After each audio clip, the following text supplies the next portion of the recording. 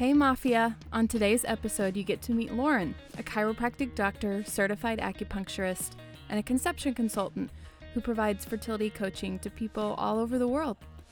She graciously invited me to join her atop her beautiful high-rise here in Chicago. If you listen closely, you can hear our city train, the L, whoosh by as we casually discuss embryo transfers, CoQ10, MTHFR, all kinds of fun topics. She's got a lot of great wisdom to share, and I think you're really going to enjoy hearing from her. And hey, if you're in the U.S., happy Thanksgiving on Thursday. Here's hoping your Aunt Gloria doesn't keep asking you why you're not pregnant. And hey, if she does, you can always have wine for dinner. Okay, enjoy the show.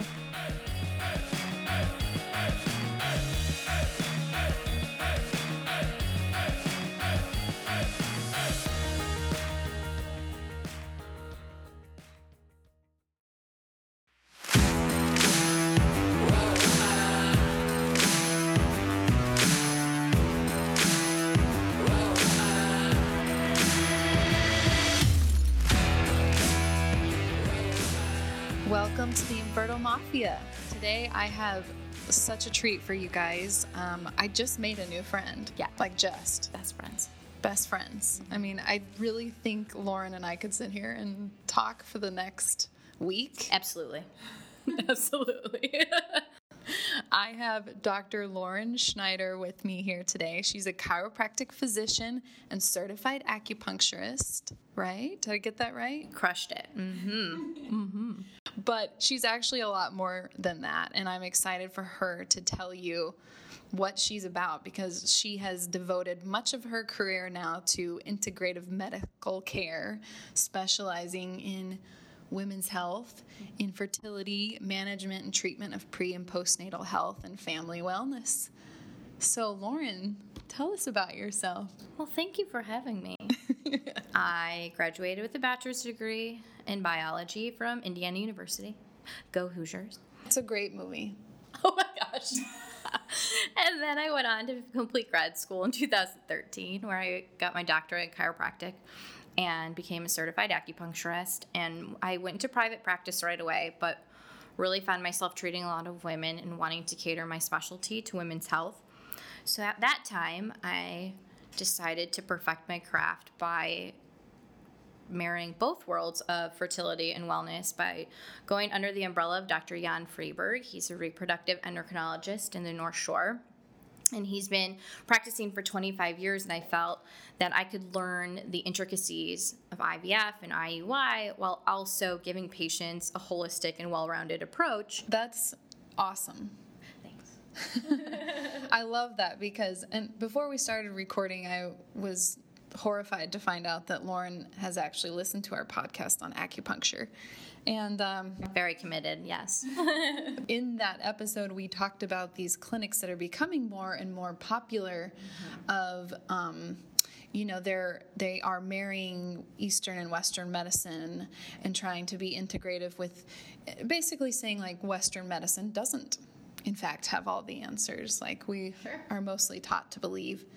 And so I just think it's so great to hear from someone who knows both sides of that because like we were saying just a minute ago, sometimes you, and especially going through infertility, you hear all these things from your doctor and then you hear all these things from the outside world like try acupuncture and you don't know how to necessarily marry the two. Sure. So you would be like a really good friend to have. So what does that look like for you?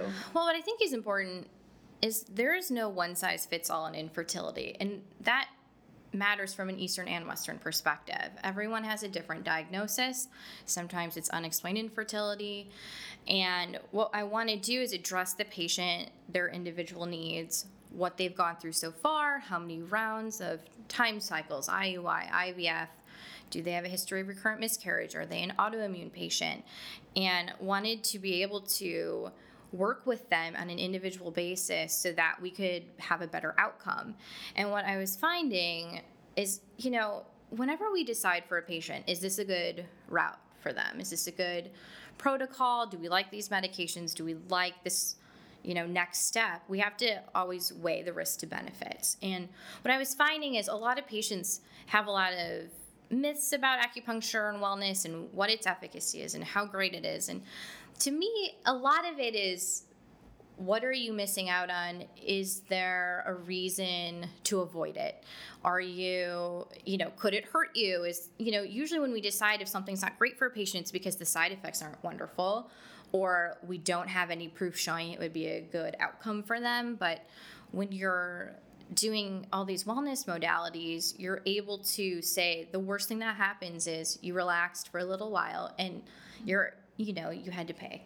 And that's the worst part of it. And to me, that's not so bad. And that, if that's the downside, it's not coming with a bag full of caution and potential side effects that are horrendous. It's just not being sure what to expect for an outcome. Right. And so I really like having a patient who's never had any exposure to it as, kind of an in to get them excited. It's something different, especially if you've been through 5 IVF cycles already.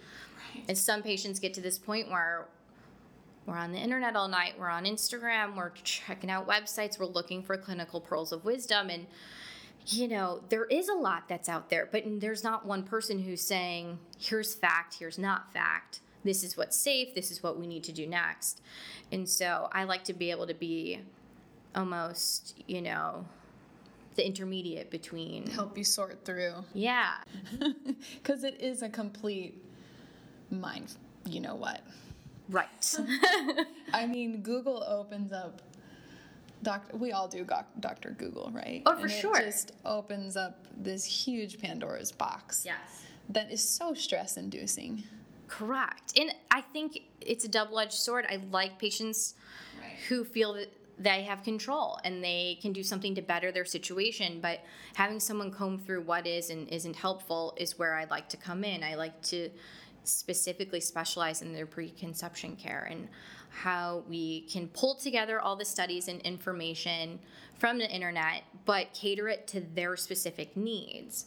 Right. And so where I think we go wrong is, especially in the Instagram community and the Facebook community, we ask each other as women who need help, and we're all in the same boat and we understand each other and there's a lot of empathy there, but there isn't someone who's being the liaison and saying this isn't necessarily safe for your situation, Jane, and for PCOS I maybe wouldn't supplement with this medication, Kate, and you know what I mean? So I really like to be able to be the gatekeeper for that. Which is, I'm glad you brought that up, because it's kind of a pet peeve of mine, if you will. Yes. Because, we're all, when we're going through this, there's so much uncertainty and you're constantly searching for certainty. Right. And where do we go for that? A lot of times we compare stories with other people. Sure.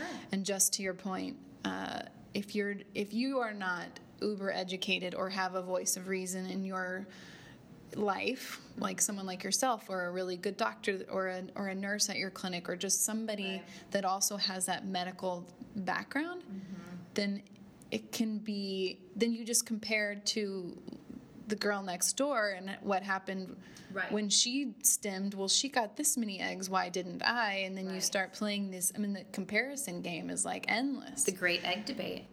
Quantity versus quality. If I have one more patient come in and say, I only got 8 eggs, but at 2 a.m. when you've already had your last failed transfer and you can't sleep and you're Googling and you're hoping to find something different than what you did the last time, I think the infertility community gets preyed on a lot by great marketing companies and, someone who doesn't necessarily have all the facts. And how do you feel about the Ava bracelet? No comment. Here's the thing.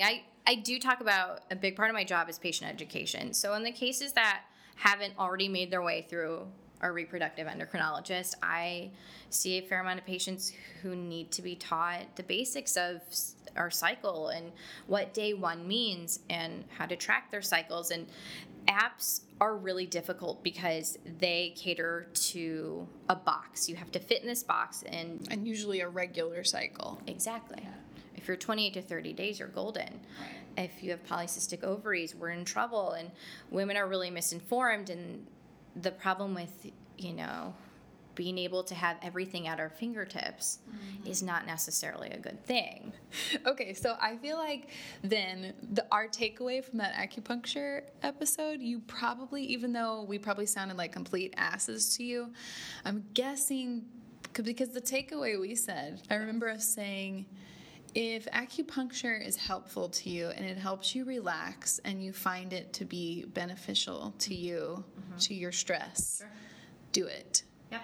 If it stresses you out more, first of all, let's figure out why. But second of all, if it stresses you out more, then don't do it. Right. That's actually a really common thing I get is patients will say, well, how does this really help me for fertility? And how am I really changing hormones? Will I really respond to my stim meds better? And, anecdotally, I can just tell you what I've seen case to case and how typically having a better environment because of acupuncture creates a better response to stim meds. But to me, the downside, there is none. You relaxed for an hour, you got time to yourself that wasn't getting poked and prodded in an ultrasound, and you're able to really just have that time. So yeah, if you get to relax for an hour, I count that still as a win in my book. We are going to talk about acupuncture in a minute, but before we get to acupuncture, I have a confession to make. I'm ready. Seatbelts on. I am terrified of chiropractors. Really? Yes.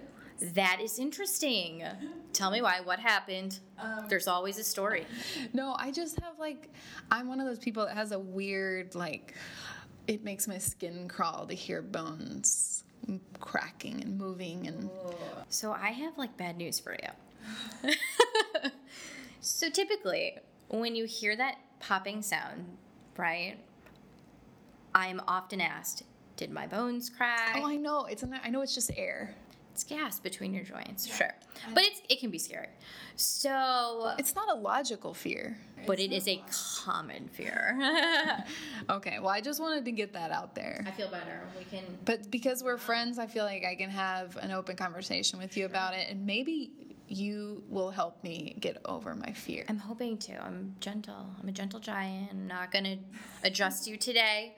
Only here to talk about wellness and babies and all that good stuff. We'll work up to it. Okay, so nutrition. Talk to us about some common myths about what foods to eat or maybe not to eat around embryo transfer time. And I'm curious if pineapple is on your list. Sure is. So here's the thing. Yeah. How many Instagram pages or stories are you seeing women? I got my pomegranate juice, my Brazil nuts, and my pineapple, and I am ready for transfer. Mm-hmm. Those are the big three. That's what I see a lot. Yeah. So I wanted to definitely touch on those because although we don't have studies proving why they're helpful or that they are helpful, we can touch on why we think they are helpful and what is an appropriate way to use them. So with pineapple, yes, as we all know, it is our symbol for the fertility community, so I would never want to hate on pineapple. And it tastes good. Oh, it's like you're on vacation when it's winter. Right. So when we're eating the core specifically, we're chock full of enzymes that contain something called bromelain. You don't even need me. So bromelain's really important in the sense that there's an anti-inflammatory aspect to it. And one really interesting clinical thing I learned when I first set foot into a fertility office, I was really unsure of what my role was. And Dr. Freeberg so wisely said to me, if you're sitting in my chair and you're a patient, you have some aspect of autoimmunity, which means there's an underlying inflammation in some capacity. Mm-hmm. That's what you're here for. That's why you're important. And so... Interesting. Yes. That's not the norm for most REs, right? Sure. Or they don't say that to a patient. That autoimmunity is the underlying. Well, you've got to consider that kind of fits across the board and somehow, but we don't have a ton of science that's, supporting a lot of things. The research is really slow, and so we know eating anti-inflammatory is good.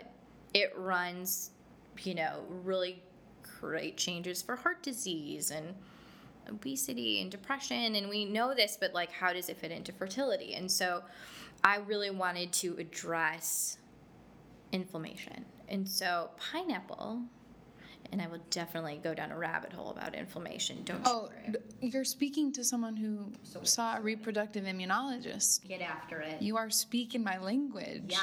And I just feel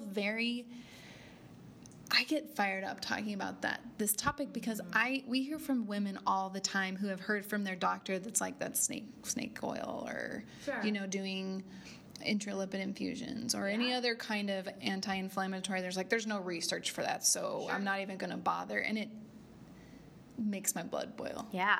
I think it's unfortunate that reproductive immunologists get a bad rap. I really do. From reproductive endocrinologists. I mean, everyone needs to play in the sandbox together. And so we're all working toward the same goal. Definitely. And I don't care how it happens. Let's just get someone what they want, what their end game is. And specifically, intralipids is a great example of we don't have a lot of research that says it's great, but yet what is the risk to benefit ratio? You're not going to hurt a patient by doing it. Mm-hmm. It's time, that is spent, and it's money that's spent, but there aren't side effects. There's not a lot of downside to it. So why not try it if we're kind of hitting a wall with a patient who's 3 IVF rounds in or whatnot? Well, that would be a little too much work for some doctors to have to coordinate with another doctor. I mean, let's be real. We have to get onto the yacht this weekend, and I can't. I mean, I don't have time. Yes.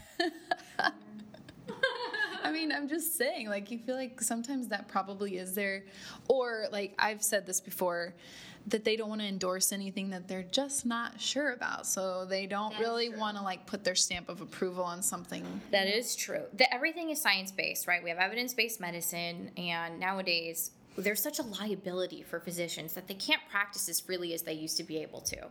And that's really unfortunate because I feel like you're missing such a big part of medicine, and always having to have your guard up is sad, we do live in a sue happy world, and so physicians can't say things with certainty because there's a fear of if the one patient has a side effect or whatnot. Specifically though, I think we can all get on the same page that diet is something that isn't just relevant to fertility, it's relevant to healthcare in general and being able to manage diseases, but there's no money in preventative care. So patients don't really know who to go to, and there's a lot of trouble being able to get coverage with insurance, and so patients are paying out of pocket for these things, and that's unfortunate too. So being able to find a fertility specialist who says, hey, you can try these things. You can try, here's Dr. Lauren. She can help you with some of these nutritional changes, but you're not strong-armed into doing anything. Yeah. That's not our style. But I think, as all things within fertility, we don't want to stress you out more. It's emotionally, financially, physically draining. You're tired. Right. If meal prepping and cutting out dairy is going to be the end-all be-all for you, I am not here to make your life worse. I can't not eat cheese. Oh, let me tell you. Sorry, Lauren. In part 2, we'll be discussing. I get it, but I'm just being honest. I can't not eat cheese. Well, there's very commonly we hear about the keto diet now, and I will definitely get into this a little bit, but what I liked about the keto diet, and this is about all, is it really got people talking about, I'm doing the keto diet. Oh, what is that? It created this huge marketing campaign where people almost felt like getting fit and losing weight was trendy again versus, patients who were trying to say, they were told you need to lose 20 pounds and we had to just figure it out. Mm-hmm. So I really, really liked that. That's the one thing that kind of became a conversation piece, if you will. But because of it, again, look on the internet, look at Instagram. We have all of these crazy versions of what should I eat for embryo transfer? Where are the studies that are backing this? And so with pineapple specifically, we assume having the anti-inflammatory component is beneficial for implantation, but we still don't have a study that says 100%. So with that said, eat it. Sure, it tastes great. There's not a lot of downside to that, but don't expect that to be the reason we have implantation, or if you didn't eat it, that's why we have implantation failure. Right. That is not the case. And the same thing with the pomegranate juice. If you enjoy a glass of pomegranate juice, have at it. Why it has a reputation in the fertility community is it's full of antioxidants and vitamin C and vitamin E. And again, these are all things that boost our immune system naturally. But drinking, 7 glasses a day in hopes that that will change implantation. On the day of an embryo transfer. Correct. There's nothing about that that's relevant. But what is relevant is if you are someone who's having issues with regulating your immune system, having a glass of pomegranate juice and adding in some cinnamon and honey, these are things that are really good for immunity. So do that, but don't drink 8 of them. And again, expect a different outcome. And Brazil nuts is another big one I get a lot of questions about. And so not the best nut in regards to omega-3s. So we have almonds and we have macadamia, and those are really good healthy fats. They're really good at preventing insulin from spiking. They keep us nice and full. But Brazil nuts are known in the fertility community because of selenium. So we have a really good selenium content in those. And that's really important for male and female health. So in regards to embryo transfer, do we want to have an increase in selenium for, an antioxidant reason? Sure. Yeah. Great. But even better yet for men, if we're using selenium and zinc, whether through a supplement or through foods, we have more studies about how that helps with sperm health. And so for that, I can definitely get on board. Right. Yeah. And so I'm glad you brought up the keto diet, because that was going to be my next question to you about your thoughts on a low or no carb diet, which it sounds like you agree with the guest we had, Melissa, the nutritionist. I do agree with her, sure. The big takeaway with this is a keto diet is putting your body into a starvation state. Right. And don't get me wrong, if your goal is to be the Instagram model with a really good selfie because she lost 20 pounds, have at it. But our goal with fertility is creating an optimal environment. So if we're counting these macros, meaning proteins and fats, and we're missing out in carbs, we're missing out on the importance of micronutrients, and micronutrients are what we need to sustain a pregnancy. So if we're really caught up in making sure we're, basing our diet, like in keto's case, we're basing around fat so we can get us into starvation mode. I don't love that. I think we need to have a healthy amount of fat in our diet, but keto specifically does allow for a lot of dairy, and that is something I'm so sorry if you were my patient. But I don't love that. It is incredibly inflammatory. It really messes with our gut biome. It is mucus producing. It is not an ideal food to be getting into. I know. Believe me, I know. I know it's not good for me. I still eat it. I'll take my chances. I get it. Not at every meal and not to excess. I could limit it. I just would have a really hard time completely cutting it out. That would be super hard for me. I will take any changes, whether completely committed or only partially. I'm a partial commit.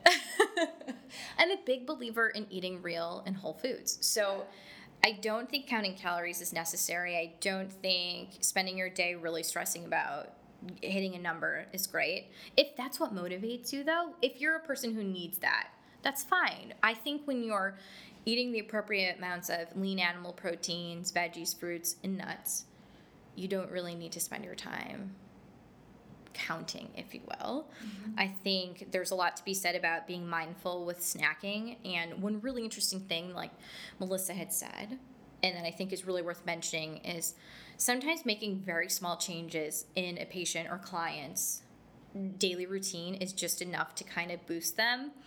And what I really think is interesting, a lot of patients will say to me, I'd love to grab a banana in the morning. I don't like breakfast. I like to go to work and then address this whole hunger thing at 1 or 2 p.m. Mm-hmm. And then they have that 2 to 3 p.m. crash where they're so exhausted at their desk and they're like, why is this happening? And the reason is when you're just eating the banana and the sugar alone, we're having these rise in insulin. It spikes, but nothing's really managing and keeping it level, if you will. And so one thing about mindful snacking is that if you pair a fruit with a fat, like a handful of almonds, or a protein. For instance, my husband really likes to just grab lunch meat and eat it. Turkey. Yeah, just a couple bites. It really keeps your insulin level from spiking, and it prevents that afternoon crash. And so I think if your goal is to make small changes because you're overwhelmed by the idea of going gluten-free, dairy-free, sugar-free, which is ideal. P.S. It's not, for some, not sustainable, or it's more stressful than the IVF cycle itself. Because then you're beating yourself up because you had a cheese stick. Right. In your case, you might have downed an entire pizza. Like, I don't know. I probably did. I just don't know. So, I mean, the other big thing I get questions on is gluten-free. So this is kind of about how does marketing trick us a bit. Yeah. You see things labeled as paleo-friendly, gluten-free, Whole30. And so when I tell patients, if they said, what is an ideal diet to you as far as like getting our bodies ready for embryo transfer, you know, if we do have weight to lose, instead of pigeonholing a PCOS patient versus a, you know, low egg reserve patient and, you know, a husband even who's got terrible sperm quality, they all should kind of follow the same guidelines of anti-inflammatory. And the big things with that, it just means no dairy, no sugar, no grains. It sounds like I take away your fun. It sounds like no beer. It is, I know. I can't give that up either, Lauren. And nothing is a forever. I feel like I'm ruining out everyone's fun today. You're such a downer. I know. But when you do that, you're eliminating things that are really, really inflammatory to the system. And so what happens is patients will say, oh my gosh, I'm eating gluten-free though, I'm doing so great. Okay, but nowadays, what is gluten-free is just a substitute for another grain. So if it's not from wheat flour and that specific protein, gluten, that's really irritating to some, we're substituting with a rice flour, a potato flour, you know, a tapioca flour, and those are no better from an inflammation perspective. Gotcha. If I could say, you know, get rid of grains, not only do you feel better, I mean, the first couple of days is rough, but after that, you're healing, you know, from the inside out. Your digestive tract kind of follows suit. There's studies about the gut-brain connection, meaning if you can heal the gut lining, we have a lot of changes with depression and anxiety. So for that, I think it's worth trying. Yeah. And it also kind of creates a better environment, whether your goal is weight loss prior to IVF or if it's to feel better and optimize a really great environment for an embryo transfer. So there's really no downside to it other than it's really time consuming until you get into your groove. Like meal prepping, I know it's not awesome, but once you kind of hit your stride, it's almost like it outweighs the time you have to put in. Right. Well, and I remember Sarah saying one time, and I do believe that this is true, that there's so much you cannot control when you're going through infertility. Totally. What you put in your body is one thing you can. Sure. You absolutely can control. So even if there is some like psychological advantage to having control over that piece of your, I mean, that is your responsibility. Yep. No one else is going to do that for you. Right. And most doctors aren't going to prescribe your diet. Well, and that's what I find is so frustrating and you know, we're a little different in the States versus across the pond, if you will. But, you know, the guidelines to be able to start IVF are different in the sense that it is a physician's call. They want your BMI within normal range because there's less risk involved, of course. But, you know, government-funded programs require a certain BMI before they'll even put you on the list to be able to qualify.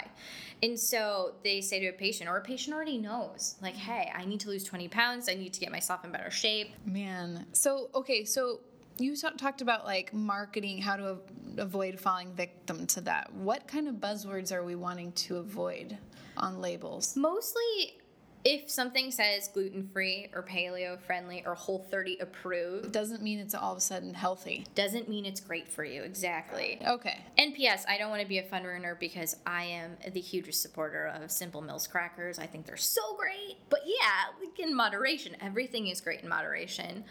But you know, you have to be a little careful with things that are labeled that way, especially if they're sauces. Like there's a lot of Whole30 or paleo approved sauces for marinades or dressings. And sometimes they really are what they say they are, and they're not full of additives and they're not full of something. But, you know, who's regulating that? Number one, take that into account. They don't really have to answer to anyone. The only people who have to report and be able to have a title labeled are people who are trying to have organic foods be labeled as organic. But for everyone else, who are they answering to? So what I want people to just take with a grain of salt is if something looks too good to be true, it might be. And so take it a step further, look at the back of it, look what's in there, and know that substituting one grain rice for another does not equal an anti-inflammatory state. But again, everything is great in moderation. Okay, so speaking of moderation, Thanksgiving is Thursday. Everyone can have the day off. Okay, yeah. So on the topic of nutrition, what Thanksgiving foods should we just totally avoid? And I mean this in a like broader spectrum.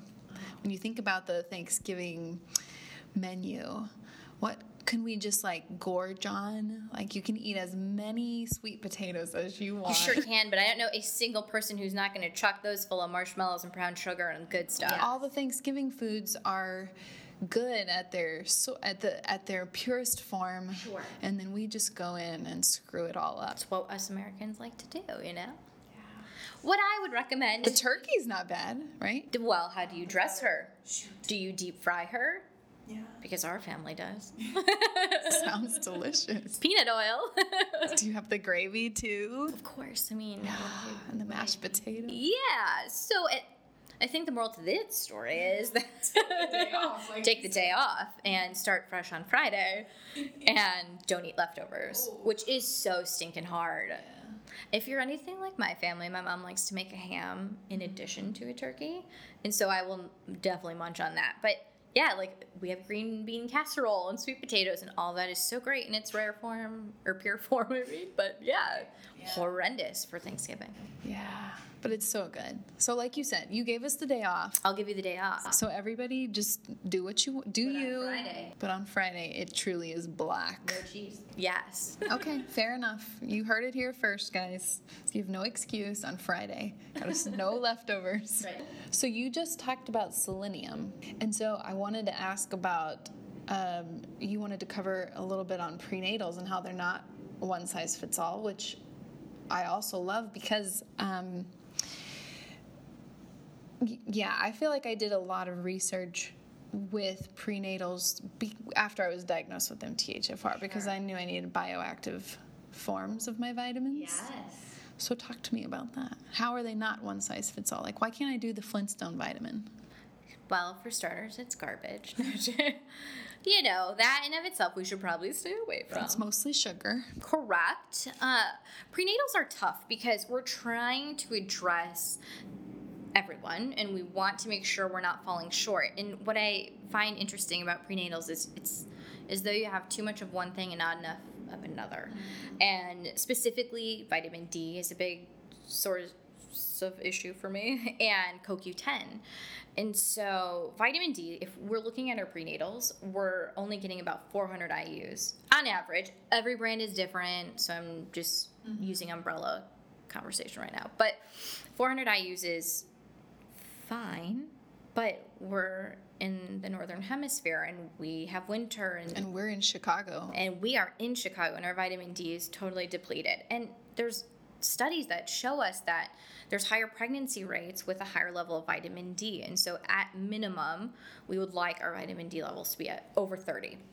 And so what's interesting is when you're putting someone on 400 IUs, it's great, but it's not enough. And so obviously what I think is hard when reading blogs is patients see, oh, vitamin D is great, I should go buy some. And that's why I really, really encourage patients to talk to their provider, because someone needs to cross-check what prenatal you're on, how much is in there, so we're not giving you too much and we're not making you toxic, but that wouldn't be awesome, either. But we want to be careful with what we're doing, but we're lacking in that, and we're also really lacking in education about MTHFR. It's very relevant. It's not just a abbreviation for some swear words. No. It's another hot button topic for this co-host over here. Well, tell me a little bit. Were you heterozygous? Were you compound heterozygous? Okay, so there's different forms of folic acid, and now everyone has the ability to convert folic acid to folate.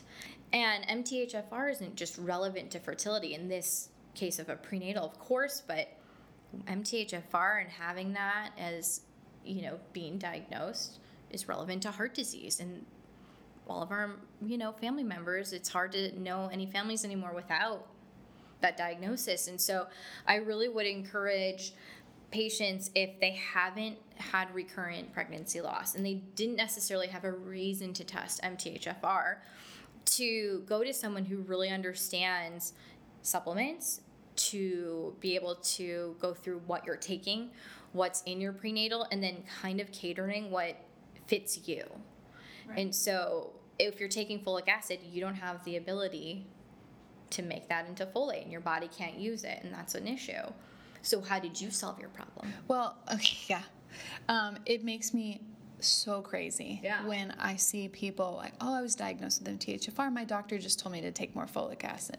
And I want to pull my hair out. Yeah. And then it builds up. And some people actually think it's toxic to your system to have all this folic acid that your body can't use just floating around. I feel like I was extremely just fortunate in that I had an RE who knew her shit on the topic. And she's the one who prescribed the L-methylfolate, bioactive B6, 9, and 12. Sure. And said, you need more of this. And then I also had my reproductive immunologist that came right alongside her in that and echoed that. Sure. And yeah, because I just think that one just flies under the radar with people, and I think it's more relevant than we know, even through actual data. Right.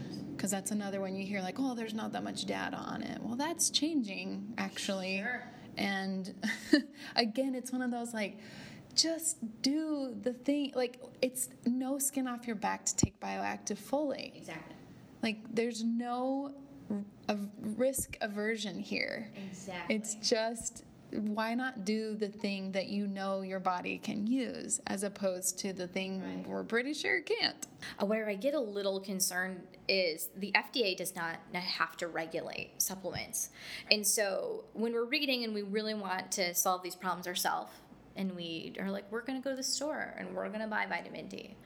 Well, no one is regulating that. So when you're purchasing it, you may have something that's a huge percentage filler, and it's not what it says it is. And so my encouragement is really about empowering my patients to say, hey, although I like your prenatal for you, why don't we add this additionally? And let's also order it from a physician grade nutraceutical company. I have my favorites, but where we go wrong is when you take it upon yourself and then you go to Whole Foods and you go to Trader Joe's and you're like, oh, look, vitamin D, this is so great. My hope is that you're getting what it says you're getting, but that's not necessarily how things go. Right. Well, I think it's a misconception. People just think, oh, if I just go into Walgreens and buy vitamin D, it's going to be the same here as it is every other place that I can get it, and it's just not true. Right. The solution to the vitamin D is just if we all fly to, Cancun every weekend. Doctor's orders. I think we should. I said so. You have to go to the beach. It's the only way we can absorb it the best. So then what can you give us some practical tools about how to navigate that when you say to get, where should people go to shop? So a really good example of this, actually. CoQ10 is such a talked about thing. Yes. And studies have been pretty recently published about its use for women with low egg reserve, also for sperm health, and also for PCOS. Even recently they published something about PCOS. Mm-hmm. What I get fearful of is when my friend Sally tells me, hey, I'm taking 300 milligrams of it. I'm like, okay, but who said okay, right? And I think it's really important that for PCOS, there is actually a lower indication for it. We want a lower dosage. It's just like finding that perfect cocktail of fertility medications, of Follistim. You wouldn't go into 25 units for one patient versus 600 for the next. We have such a variety. And so I think it's really important to prioritize investing in at least getting a game plan. We get that question even if in the short amount of time that we've had the Facebook group through the podcast, multiple times that people have said, okay, the doctor told me to take CoQ10, how much should I take? Sure. And then again, like what we were talking about earlier, people are like, well, I take this much and I take that much, and you just do a Google search, and I think everyone, it's great to get information from your friends, Sure. But they, how do I put this tactfully? It's the same thing that we tell you about listening to this podcast, that we're just two people that don't really know what we're talking about. I mean, we know enough to be dangerous, pretty much. Yeah. You know, and you really should seek the help of a professional when you're talking about these drugs and supplements, and that can really have vast implications on your health and certainly your ability to conceive and go on to be pregnant. Let's talk about acupuncture. Sure. Talk to me about myths about acupuncture and trying to conceive. A common question I get is, number one, is it going to hurt? Or is there something at the end of the needle that's making all these things happen? The answer is no. There is nothing medicated at the end. There's nothing going into your system that's like creating a change. What I think is great about acupuncture is, again, it's more of a customized approach to your healthcare. It's looking at you as a person, your diagnosis, what you have going on in your life, and creating a treatment plan based on that, like who you are. And it also can piggyback depending on what you're using it for. I personally like to use acupuncture for patients who aren't necessarily at the point of IVF, but there's a lot of myth around acupuncture is only useful for patients going through IVF, and that is not the case. It's really important at creating a good balance of hormones. So if you're just in the process, or you and your husband just decide this is the time we want to have kids, or we want to start moving forward, I think it's really great to have it as a tool in your toolbox to kind of see, one, where you're at with things already, and then make some changes where we need to make changes and create a better environment to have hormones fluctuating the way we want them to. And so if you're a patient who's gone through IVF, the majority of acupuncture studies are based on acupuncture for IVF. And so I think that's why commonly we think it's only useful for that. Because all the studies are done with people going through it. Correct. Specifically, they take this snapshot in time. They usually have studies, and again, these aren't really that great yet. We're still really behind, but we're looking at only patients who've done acupuncture before and after embryo transfer. But what a small snapshot, right? Like when you're in IVF, you know you have your downregulation period, you have your stim medications, you have the retrieval, you have the transfer, and you have the 2-week wait. I mean, that is a huge chunk of time. And so I really like to see patients prior to the start of their downregulation period to address what's going on, whether it's as complex as PCOS or it's unexplained infertility. I really like to be able to start early and then continue on through their stim medications. And while I'm doing that, I'm also touching base in this case with the physician I'm working with and saying, how are they responding to their follistim? What do I need to change based on what you're doing or what you're seeing? And that, I think, is what's so great when you can have the ability to customize treatment plans based on your protocol. I think one thing you'd probably agree, a benefit of acupuncture that I would tack on is, in addition to helping regulate hormones, would be also like, I think people underestimate the effect of stress on their body. And I know that's another thing that acupuncture can be really good for reducing stress. This is a great, this is my fun conversation. Okay, so get comfortable. Okay. So why I love acupuncture, scientifically speaking, is when we're stressed out, because we're going through IVF, and this is our whatever round, and it's been really terrible, is our cortisol levels go up. That is our stress hormone. We're really having trouble getting through our circumstances. And so as cortisol levels start to go up, my job with acupuncture is to try to create a better homeostasis basically in your body and have your hormones regulated and not having these huge spikes and influxes. And when you're using acupuncture, you have the ability to get that cortisol level to lower. And I can't take the credit, right? A lot of times with cycles, it could be pure dumb luck. It could be we changed their follistim dosage or their Menopur and whatnot. And that's all true, but for patients who've maybe had a very similar protocol without acupuncture and then they add it on, we're seeing good response. We're seeing great estradiol levels. And I think that's really, from my perspective, the benefit. But for the patient, it's the hour to themselves that they're with me a week, that we're touching base on where they're at, physically, emotionally, how they're handling their shots. Do they have questions? How to get them to the end of that really tough cycle. Yeah, well, and what I was just saying to you earlier about the benefit of having an acupuncturist that doubles as kind of like your fertility coach. Yeah. I mean, would that be an accurate description? Sure, I'll take it. I because I get so close with my patients, because just being, with them so often, a lot of the questions are more about what to expect. Mm-hmm. And it's, one thing that I think is so great, and personally, I can totally empathize with these patients when not only professionally can I put a needle in them and say, I hope you feel better because this should help you. I have lived it myself. And so if, again, someone asks me a question and says, does ganirelix sting? Yeah, it does. I can tell you it does. But that's kind of what's nice, is I have this, weekly check-in that is more than just getting them on acupuncture needles, letting them relax, leaving the room. It's really checking in on their life. Right. Little teaser there. Yes. You guys don't know Lauren's personal story, but we're going to get to that in a future episode. Yes, she's taken ganirelix because, yes, she's done IVF how many times? 4 times. I'm excited for you to share your story.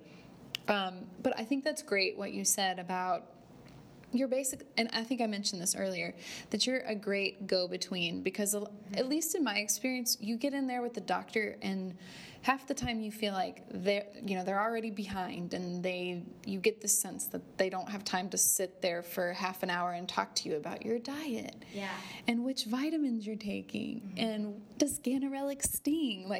That's not really necessarily how you always, some doctors are great to do that, but not all of them. And so it's great. Again, it's just like this perfect mediator of having a really knowledgeable friend that you've dedicated the time to be there and talk to them.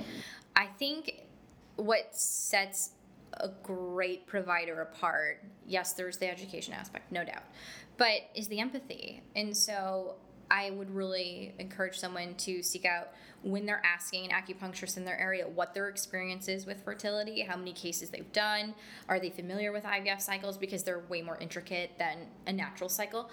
Okay, so lifestyle modifications. Mm-hmm. We get this question all the time. Ooh, really? Then people say, alcohol. When I'm going through a fertility treatment, do I have to cut out all out, or is one glass of wine going to affect my embryo transfer? And people want a metric. They want to know how much is, quote, okay. I am afraid. Oh no, are you going to rain more on my parade? Yes. I'm going to tell you that the answer is, it is not safe to consume. I'm going to leave it at that. A lot of people have the argument, when you get pregnant, like patients who do not go through fertility treatments, they sometimes drink and they don't know. And their babies are fine. And that is totally a valid way to feel, right? Of course, I totally understand. But I can't.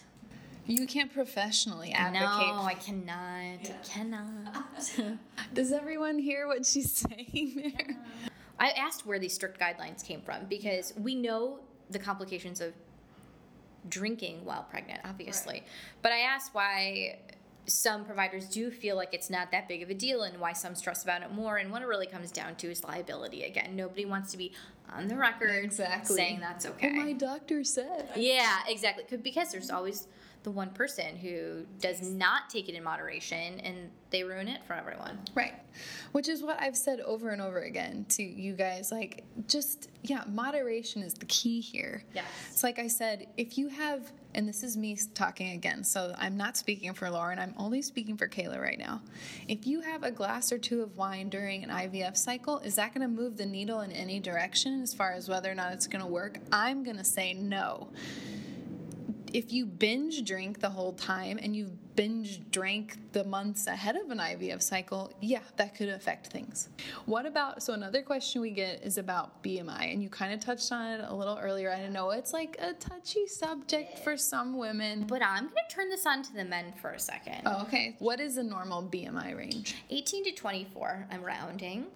And there are studies published that men specifically who are obese have a lot of concerns with sperm health. Specifically, the sperm head has really changed in shape, which causes a lot of problems. So instead of always being so hard on the women, we do need to address that it's not just important for women. When every woman is going through fertility treatment and their husbands just sit and think everything is great and they have no role to play. Right, other than to jack off in a cup once a month or whenever. If even. Yeah, sure. Right, if even. They really do have it easy as far as like the big picture of fertility. So there are things that they need to do. If they're smokers, they do need to quit. If they are overweight, it would be great to lose weight. If they're drinking, we need to not do that either. We all have a lot of concerns with sperm health. And we also have concerns about our technology nowadays. We put our laptops on our lap. That's not great either, you know. Keep the balls cool, guys. Yeah, the bathtub situation. Yeah, so instead of ragging on, women need to make changes, everyone needs to make changes. Well, especially considering a third or more of all infertility cases are male factor. So there's no way. Right. I mean, we've talked about that ad nauseum, just like, yeah, because the general consensus still today is like, well, this is usually a women's issue, and Right. I mean, even men that are, in the infertility community and know that that's not true, Right. but the perception publicly is still that it's largely... It's a woman's issue, sure. Yeah, so all of the data, everything is geared towards women and not men. Right. Even the decline in fertility in men, even since the 70s. We cited an article not long ago and we were talking about men's health, fertility health. It's staggering. Yeah. And actually, one of the things they cited was toxins. Yeah. Talk to me about toxins. This male factor in fertility is so rampant. And the question is why? And a lot of it comes back to these synthetic hormones. And so as far as toxins, listen, we're going to be exposed to them no matter what, because nobody can live in a world where you just stress out making sure everything is toxin free. But there are little things we can do. Specifically, I have a big gripe with water, especially Michigan water. So if you live in Chicago, drink filtered water. So water, when, especially if we're getting it from these natural sources, we have no ability to filter out hormones. And so the issue with that is women who are on birth control, they're on synthetic hormones, they go to the bathroom, it goes through, plumbing systems into Lake Michigan. It all goes back, right? Then we're drinking Lake Michigan water.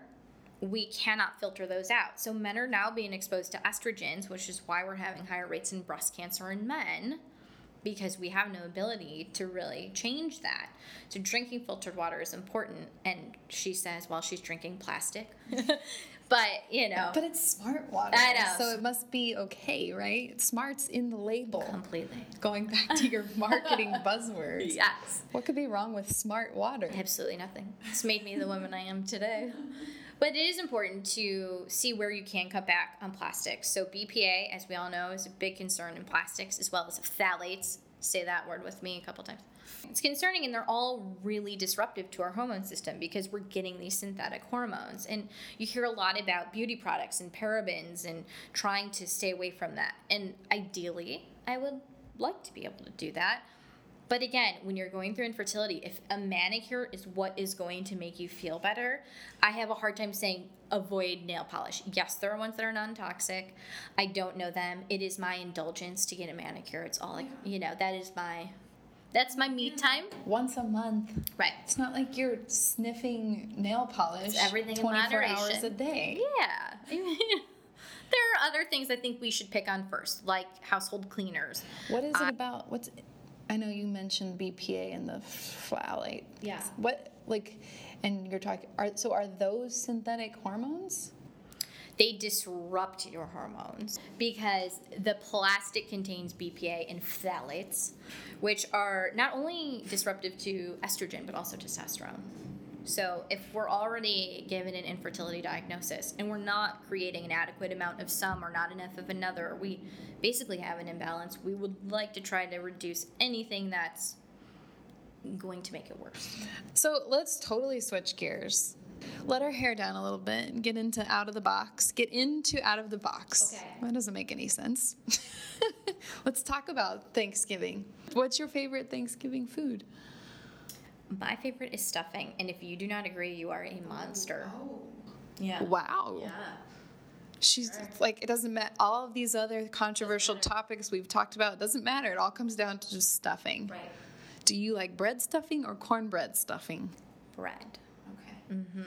And in our house, we make two different kinds. We have the sweet and we have the savory, if you must know. Nice. It's a sport. It's a sport in our home. Okay. So do you make the stuffing? No. No, you just want to eat it. My mother has perfected it, and I will not ever amount to that. Oh, I know that feeling. I know that feeling. Yeah. Yeah, I think I'd have to go. Oh, man, it's just so hard to decide. Stuffing's at the top of my list. I'm judging regardless, so go ahead, lay it on Except me. I call it dressing because I'm from the South. Oh, that's fancy. Yeah, and it's always cornbread. Really? Okay, that's very interesting. I have a lot to learn. Like, I didn't know, like, people didn't say stuffing until I moved up here to Chicago. It's dressing. Yeah, it's dressing. Wow. Yeah. Okay, will you be having some dressing on Thursday? I will, and my mother will be making it, and I will be eating it. What is it about moms and dressing? Oh, Just so no. great. But yeah, I couldn't even, like, to me, that's the hardest one to make. Yes. The hardest one to get right. And A so, lot of room for error. a lot of room for error. Yeah. So you gotta know. What's like your dish? Like, what's your go-to? Will you be cooking? Yeah, I'll be in the kitchen. I don't know if cooking, I mean, that's so strong. Stretch. Okay. You'll be I might supporting. be peeling a few potatoes, maybe a carrot or two. I can chop. So you're the sous chef. I'm a sous chef. Okay. Yeah, but my mom she's the type that's like, I got this. Like she has to take it all. My mom has manned Thanksgiving. I don't ever want to take it over. No. It's just. But it's like her love language. Like, I think it would stress her out if we all ascended on her kitchen and, like, tried to, quote, help. Sure. I think she likes, that's like her gift to the family is I love that. Yeah. Do you watch football on Thanksgiving? Are you a football girl or?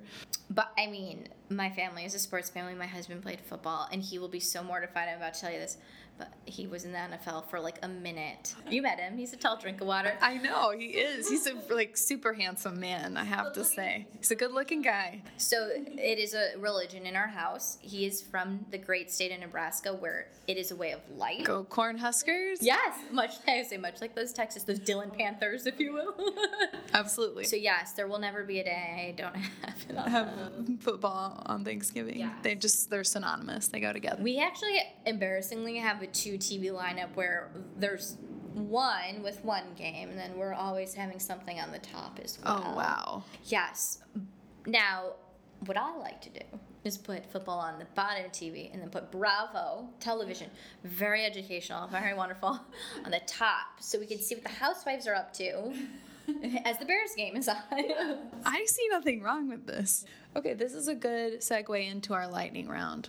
I think I know the answer to this one, but are you a cat or a dog person? Oh, dog. Tell us about your cute little The puppy. love of my life. He's a 3-year-old English bulldog, and he lives for a nap. He's my spirit animal. He's the most wonderful thing ever, and I want 10 more. And he's super cute. Okay, yes or no? Holiday decorations before Thanksgiving? Is this acceptable? Yes, or 100%. God, I was afraid we were going to have to not be friends anymore. Do you have a favorite, like, 90s jam? Like a go-to? Oh. Okay, this is, like, embarrassing, but my go-to karaoke song, if you will, is Mr. Biggs, Just to Be With You. Okay. Like, one-hit wonder style. But, yeah, I don't know. I think that's about all I really liked from the 90s. Not into the grunge, wasn't into... It wasn't into Nirvana, Pearl Jam, any of that? No. I feel like I respect and enjoy Pearl Jam as an adult, but never really did. I think that's kind of... I have a retro respect. Sure. Yeah, absolutely. What's the last thing you watched on TV? Don't lie. Housewives, always. Like, this is a nightly, when our day is done, we come to the couch and we turn on the Housewives, and we flip back and forth to whatever game is on, or we have a dual situation happening. I'm glad you have the dual situation. My husband is just like, because I would say The Bachelor's my like TV guilty pleasure, but my husband's just like, no, and he just leaves and goes, to the sports bar across the street. Love it. To watch the highlights, and I'm fine with that because then I don't have to switch back and forth. What's your me time? Okay, are you an early bird or a night owl? I'm an early bird, and you miss emailing at the hours.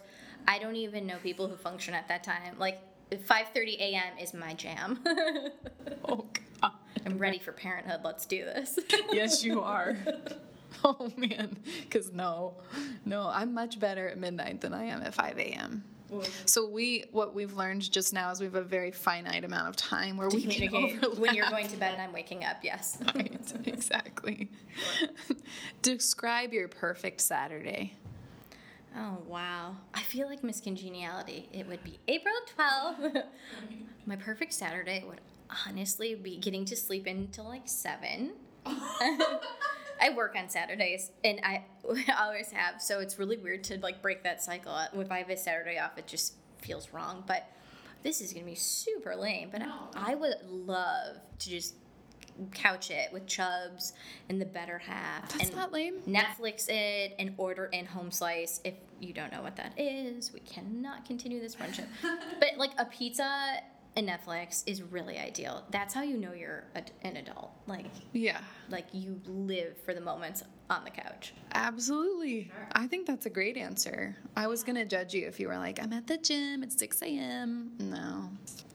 Name something everyone else seems to like that you don't. Licorice. Oh. Licorice. Weird, right? Like Twizzlers. That's what I was going to say. No interest. Don't like them. No. That's sushi for me. Oh, how could you? I don't like it. Everyone loves it, and I'm just like, I don't like it. I've tried so many times to love it. It is an acquired taste. I totally understand. Yeah, but I mean, I've tried to acquire it. It's not there. It's not going to be. No, it's just not going to be. Would you rather be able to speak every language or be able to speak to animals? Ooh, speak to animals. Oh, yeah. Ugh. Just imagine if Chubbs and I could have a full-blown conversation. Aw. Do you feel like he has been a good, like, support system through your infertility? 100%. Yeah. I feel like when someone says, like, should I get a dog? It's like, yes, of course. Yeah. He's just the constant companion. Right. He's helped make the decisions for us. Just kidding. Okay, this is the last one. I mean, it's a little bit more serious, but what do you consider is like the bravest thing you've ever done? Oh, choosing surrogacy, honestly. Did you totally serve that up in a silver platter for me or what? I didn't mean to, but I thought that might be something close to your answer. 100% that. I think that was definitely the best and bravest thing because it's not ideal. No one grows up dreaming to literally outsource what would be considered like your life's work to somebody else. But I really think it was the best decision. Yeah. Wow, what a great segue. That was, and that's a great teaser, actually. It is. Mm-hmm. Because as you guys have heard now, she's done 4 rounds of IVF, and now you've heard that she's using a surrogate. So I'm sure you're extremely intrigued about Lauren's personal situation, which we are going to talk about in a future episode. Yes. But for now, Lauren, can you please tell everyone where they can find you, how they can get in touch with you? Sure. I have totally taken my own infertility experience and wanted to channel it in a good way for other people. And so I felt really limited, obviously being in Chicago and not being able to reach out to the community. So if you are looking for wellness advice or tips or what to do next or just a fresh set of eyes on your journey so far, you can check out my website, conceptionconsultant.com, or you can find me on Instagram at integrative_fertility. And you can go ahead and message me in one of those places. Great. Thank you so much for joining me today. Thank you. This was great. This was really fun and so educational. Round 2 is happening. I can't wait. And everybody else, like Lauren said, you can find her in all those places. I'll certainly link them in our show notes. And you can also join our closed Facebook groups, the Infertile Mafia and the Infertile Mafia Bosses and Babies. You can follow us on Instagram too, at Infertile Mafia Podcast. And of course, you guys can always reach out to us via email, infertilemafia@gmail.com. Don't forget to subscribe, rate, and review the podcast to hear more talk about oocytes and testicles and other related things, right? Crushed it. Or as I would say, eggs and balls and stuff. And stay tuned in the future to hear another episode with Lauren where she will talk to you about her experience with IVF and now surrogacy, because it's a good story. It's good. Mm-hmm. Thanks again, Lauren. Oh, thank you for having me. Okay, now you say the last line. Thanks for joining the Infertile Mafia. Bye. Bye.